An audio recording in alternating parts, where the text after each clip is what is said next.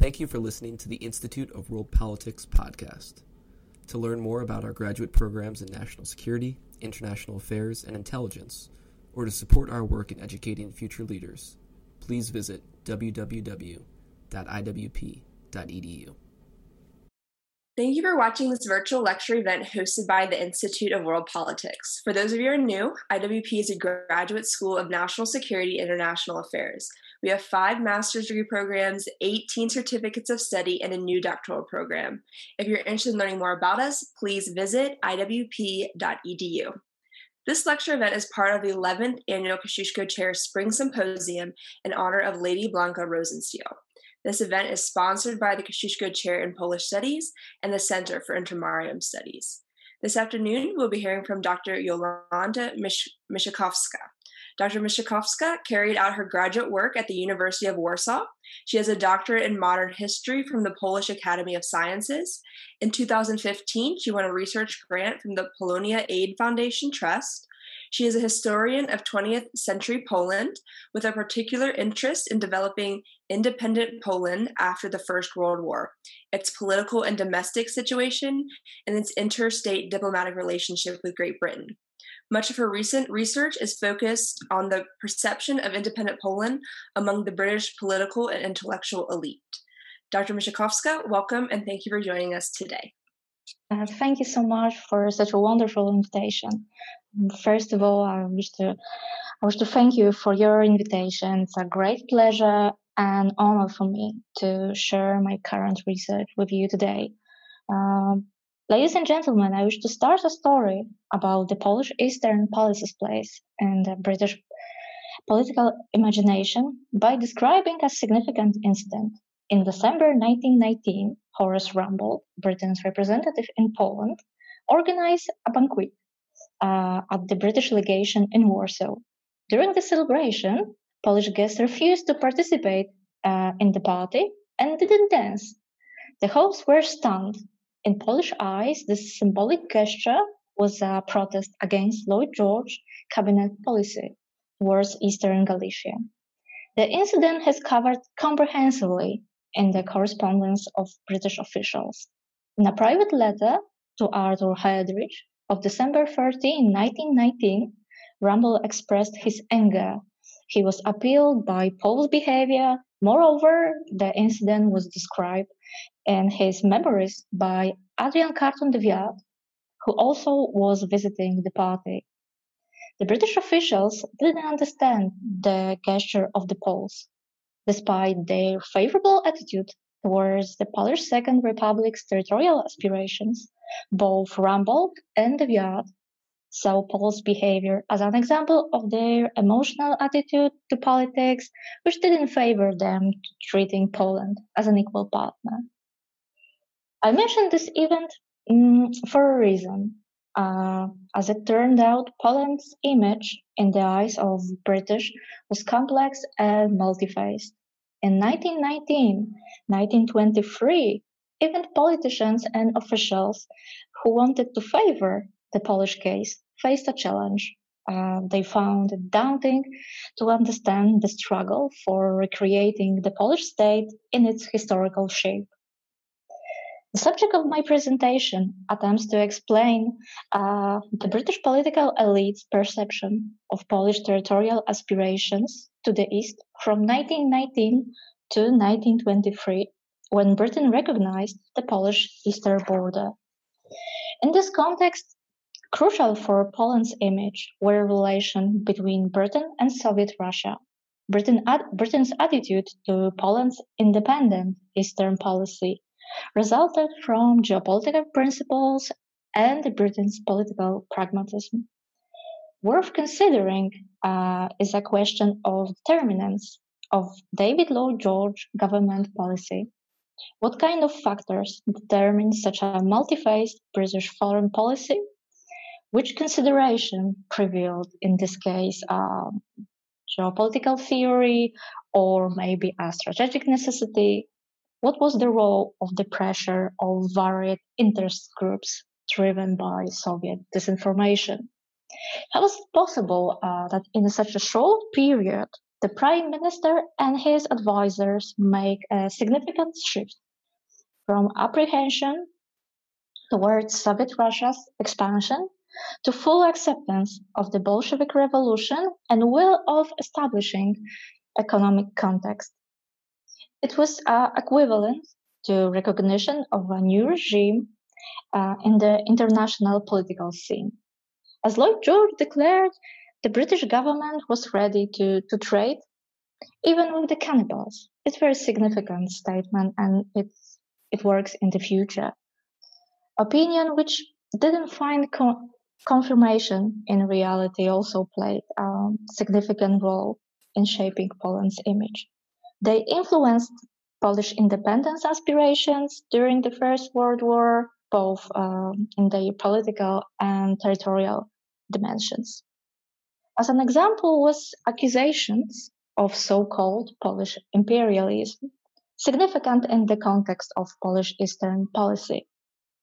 Equally essential was the belief that Poland was unable to maintain its sovereignty. In theory, fundamental to a beneficial interstate relationship should be reliable knowledge about the partner and their clearly defined own interests. So it's not difficult to imagine that British policymakers' attitude towards Poland played a significant role in deciding to its future and place in post-war Europe. After the Great World War, Britain itself met a challenge of recognizing involvement in creating the shape of the Europe. Arising for disarray, Europe needed to redraw its boundaries, rehabilitate its political system, and revive its economic life. Reviving the Polish state in its historical shape was the Polish political elite's aim from the Great War. In other words, it meant an attempt to recreate Polish state on the largest possible area historically belonging to the Polish-Lithuanian Commonwealth. It was attained of favorable state borders that was seen as a guarantee of maintaining independence. Consequently, there was a contradiction between the interests of Poland and Britain. Before the Great War, Poland existed in the British political imagination as a part of Russia, Austria-Hungary, and Germany. In British diplomatic documents, to refer to the Poles was usually used term Russian Poles. Moreover, Britain didn't recognize that Poland didn't rise from non-existence after World War I. It wasn't a country created as a result of the Paris Peace Conference, treaty decisions, and I think the knowledge about its cultural and historical heritage was the condition for deciding about the Polish land's future. Unfortunately, the British political elites didn't know much, not only about Poland, but about other countries in Central and Eastern Europe, which rose or regained, as Poland, its independence after World War I. This statement is not a result of Polish propaganda that maybe is trying to accuse British for resentment. Esme Howard condemned their ignorance of the British. He was attached to the British delegation during the Paris Peace Conference. He also was a British civil delegate on the International Commission to Poland. In his memoirs, published in 1936, Howard explicitly wrote that Britain wasn't prepared to decide Poland's fate. In his opinion, there was no justification for this ignorance. Similar concerns in this matter were expressed by Horace Rumbold as early as November 1919. He was Britain's representative in Poland and openly criticized the British political elite's narrow thought horizon towards Central and Eastern Europe. It was indeed terra incognita on the British political map. This unknown part of Europe appeared in 1919 at the Paris Peace Conference. Only the end of the Great War could have been an opportunity for Britain to develop strategic goals for the new national states. Despite its great exhaustion for the war, the British Empire retained its status as a world power, and its interest extended far beyond European continent. Co-creation of the post-war order and joint responsibility mm, for its maintenance required pressure typical of empires, both military and economic. However, as following years have shown, there was no such a will in Britain towards Central and Eastern Europe. It was the periphery of the British Empire's interests and played a secondary role in the continent. In this context, the cabinet discussion in December 1920 on European politics seems to be symptomatic. Even then, David Lloyd George stated directly that British involvement in continental Europe's affairs would be possible only at last resort, which he considered as a threat to Great Britain's security. The Prime Minister summed up his speech with the following statement: "It's a selfish policy, but at least costly and most beneficial for our citizens." After World War I, the traditional intellectual framework of British thinking about continental Europe determined the balance of power doctrine. The balance of power was perceived as a condition for this part of the world's stability. Britain saw its role in the term of policeman, limiting this involvement in European affairs to the necessary minimum. Therefore, the overriding goal of activities in the international field was to preserve the British Empire's cohesion and ensure its security by maintaining the current dominance of the sea and maintaining the balance of power in Europe. Britain's post-war goals show that despite favorable circumstances, the First World War didn't change the British political strategy towards Europe in any way. Considering the above factors, Poland, due to its geographic location and the place in balance of power, global balance of power, attracted the attention of British political elites only to a small extent. In the strategic plans of Great Britain, Poland usually appeared in the context of other countries, its allies, antagonists, or neighbors. Consequently, the way Poland was perceived was closely related to the dynamically changing international situation. However, Poland was the largest of the East Central European successor states. Its territory came from German, Russian, and Austrian empires, each of which war had destroyed. The frontier with new German and Austrian state had been laid down at the Paris Peace Conference in the early months of 1919. The eastern border, which the Allies wanted settling on the ethnic lines, didn't exist yet. As time went by, it appears that force, rather than diplomatic action, would decide its eventual shape. As I said, during the Great War, the British government wanted to limit Polish expansion eastward to the eastern limit of ethnographic Poland. In October 1918, Arthur Balfour stood firmly on the position that a reborn Poland would take the most advantage from the lands where the Poles represented most of the population. Numerous experts had underlined the assumption that the Polish state should be as homogeneous as possible in face of German and Russian aspirations. Consequently, the Foreign Office was opposed to Poland's recreation within its historical boundaries. Between June 1st, 1918, when the British declared their support for creating an independent Poland, and March 1923, British politicians grappled with the territorial dispute surrounding the recreated state, Polish state.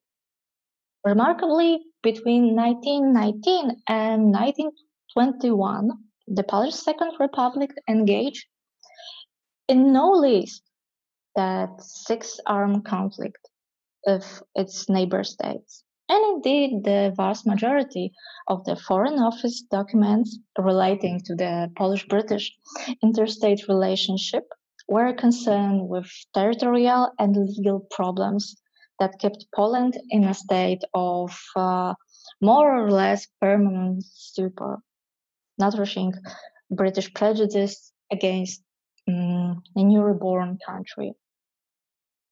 David Lloyd George and his political base doubt Poland's ability to manage self-determination. Prevailing belief was that Poland is a weak country and would sooner or later disappear from the map of Europe. Lloyd George's fears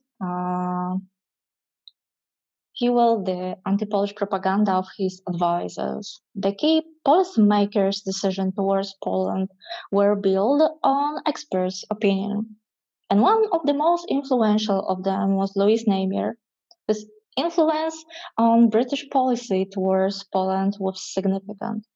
From May 1917, he created analyses and memoranda on Polish case for Lloyd George cabinet. Thanks to his personal contact, especially with Philip Kerr, who was a private secretary of Prime Minister, he directly accessed the Prime Minister himself.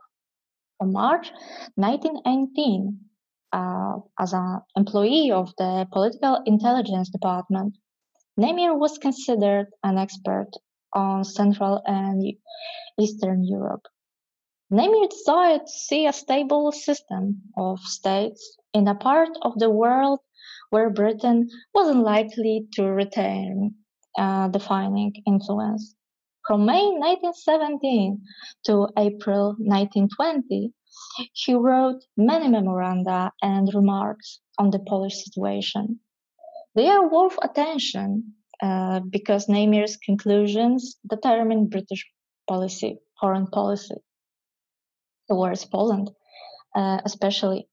According to Namier, the biggest threat to stability in Central and Eastern Europe was so-called Polish imperialism, as is his words.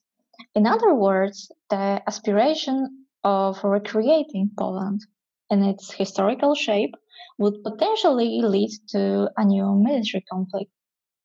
As a pretext to draw this misleading conclusion, the Polish-Ukrainian war over Lvov and Eastern Galicia was used. Namier's analyses had a different and direct influence to Lloyd George's attitude towards Polish territorial claims. The Prime Minister warned that giving excessive territory to Poland must lead to a new war, so it was a similar opinion to Namier's analyses and conclusions. He opposed a Polish plan because Poland isn't, in his opinion, entitled to annex Eastern Galicia for ethnographical reasons.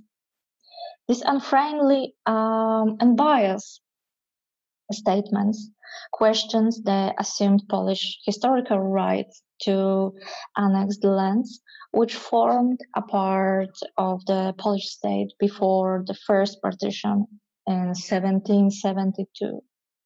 At the same time, the British government ignored Horace Rambold's opinions, as a significant portion of his official correspondence sent from Warsaw contained information about an increasing wave of resentment towards Britain. He warned that undermining such Polish rights would lead to a massive crisis in Warsaw.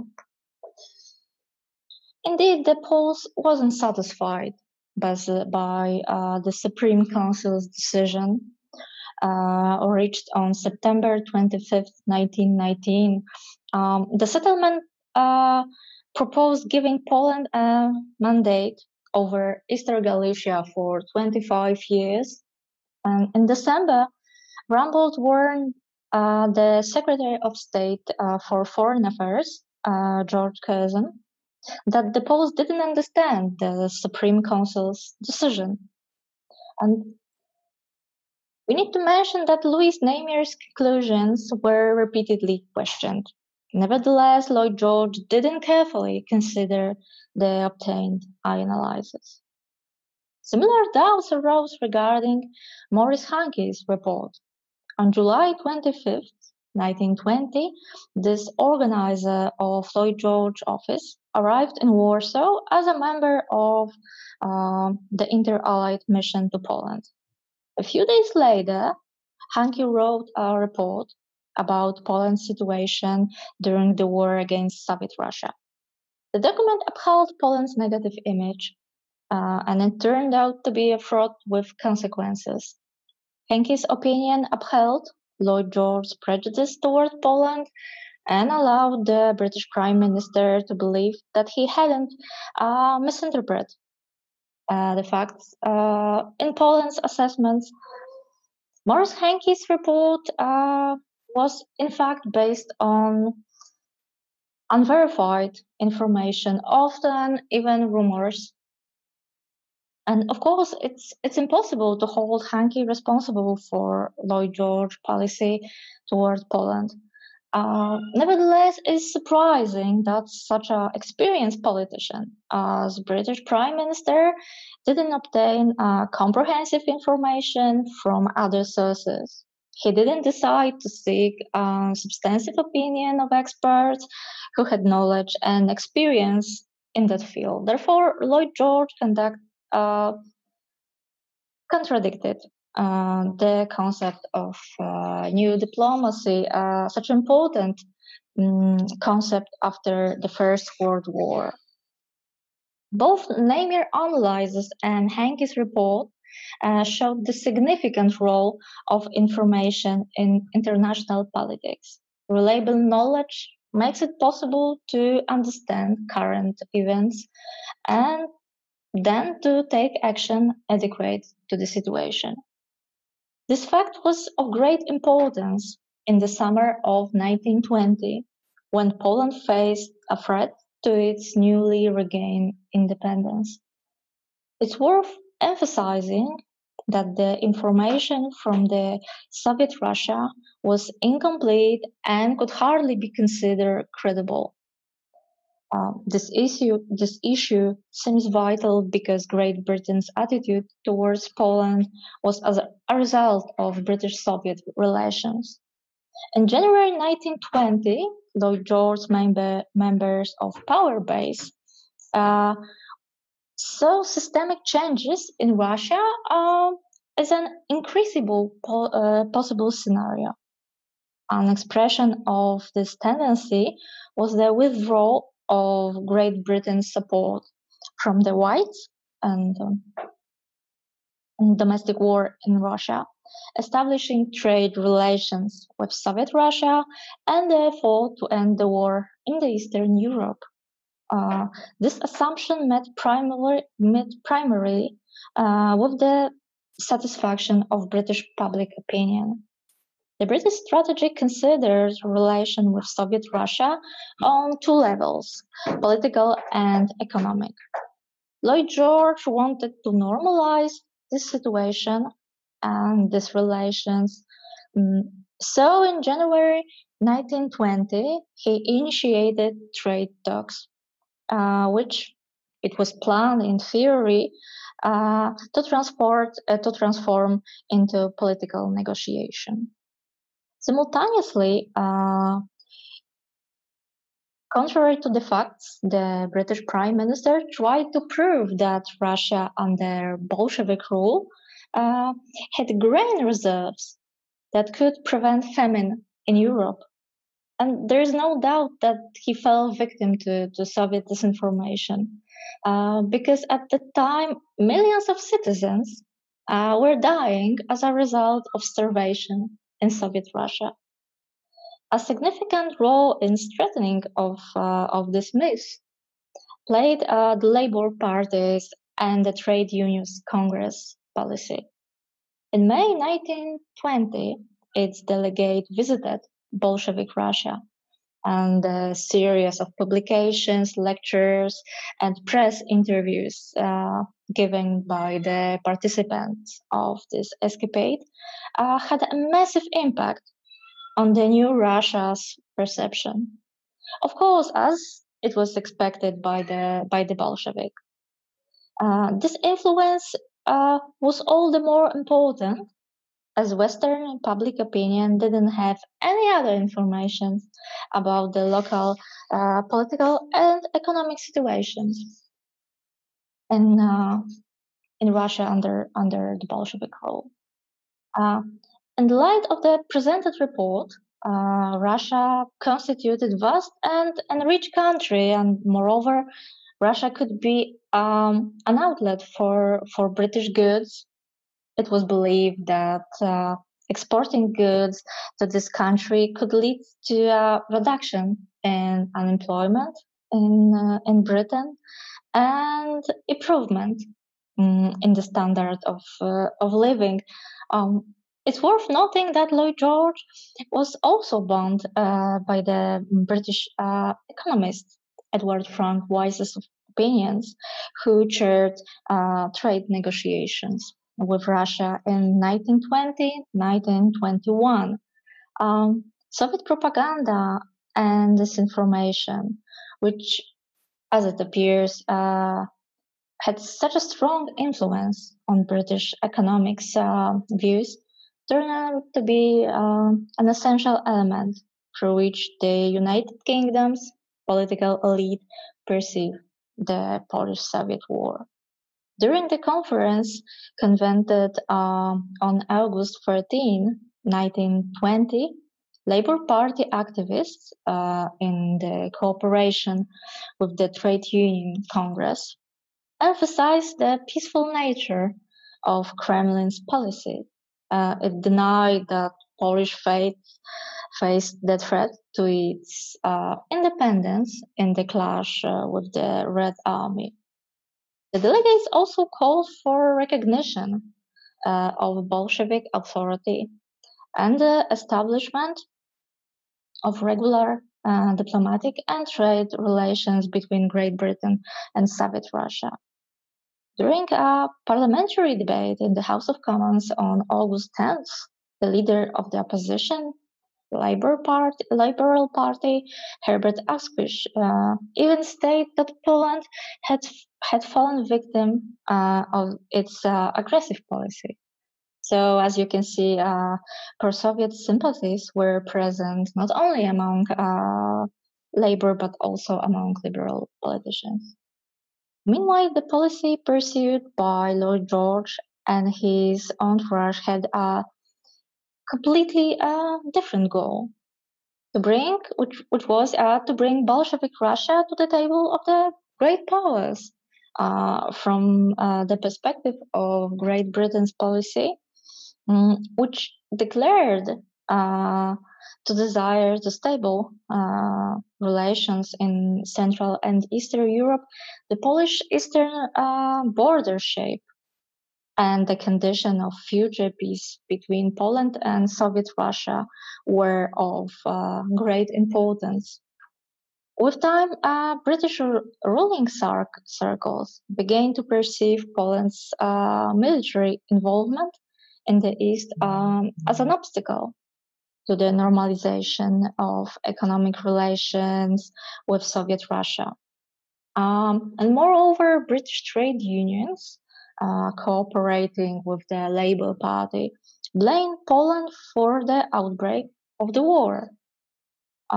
Britain's refusal to support Eastern Polish policy indicated that British and Polish assumptions were contradictory. In conclusion, I'd like to refer to the words of Winston Churchill, referring to the challenge of rebuilding Europe after Great War's catastrophe. He called it a great responsibility. These words appeared to the both western and eastern part of the continent, but and the leaders of the victorious powers felt it was their moral duty to formulate a new political order in the areas of hostilities. But unfortunately, British policymakers didn't take advantage of this opportunity to create a long-term policy towards Central and Eastern Europe. More than once, current political and economic interests came to the fore. It seems that British ruling circles had underestimated the effectiveness and scale of Soviet disinformation and sympathy for Bolshevism in their societies. London also lacked a vision of pan-European policy and a well-organized intelligence apparatus that would inform government officials about the actual situation in the areas threatened by Bolshevism. Eventually, the British government mirages of possible economic beliefs resulting for Russia's cooperation overshadowed the situation's occurrence assessment. Lloyd George's cabinet didn't see danger posed by the slogan of the Bolshevik Revolution. It's in one of the well-known statements, Lenin said, "If we announce a tender in the West for the ropes on which we'll hang the capitalists, I'm sure we were inundated with offers." Lloyd George mentalities reflected this commentary on trade negotiation with the Soviet when he said, "We even traded with cannibals in the Solomon Islands." In this view, this meant that trade was necessity, and it didn't mean friendship or even closer acquaintance. However, in the case of the Bolsheviks, the British Prime Minister didn't realize that his contractors were modern barbarians who couldn't sell or buy anything. Thank you for your attention.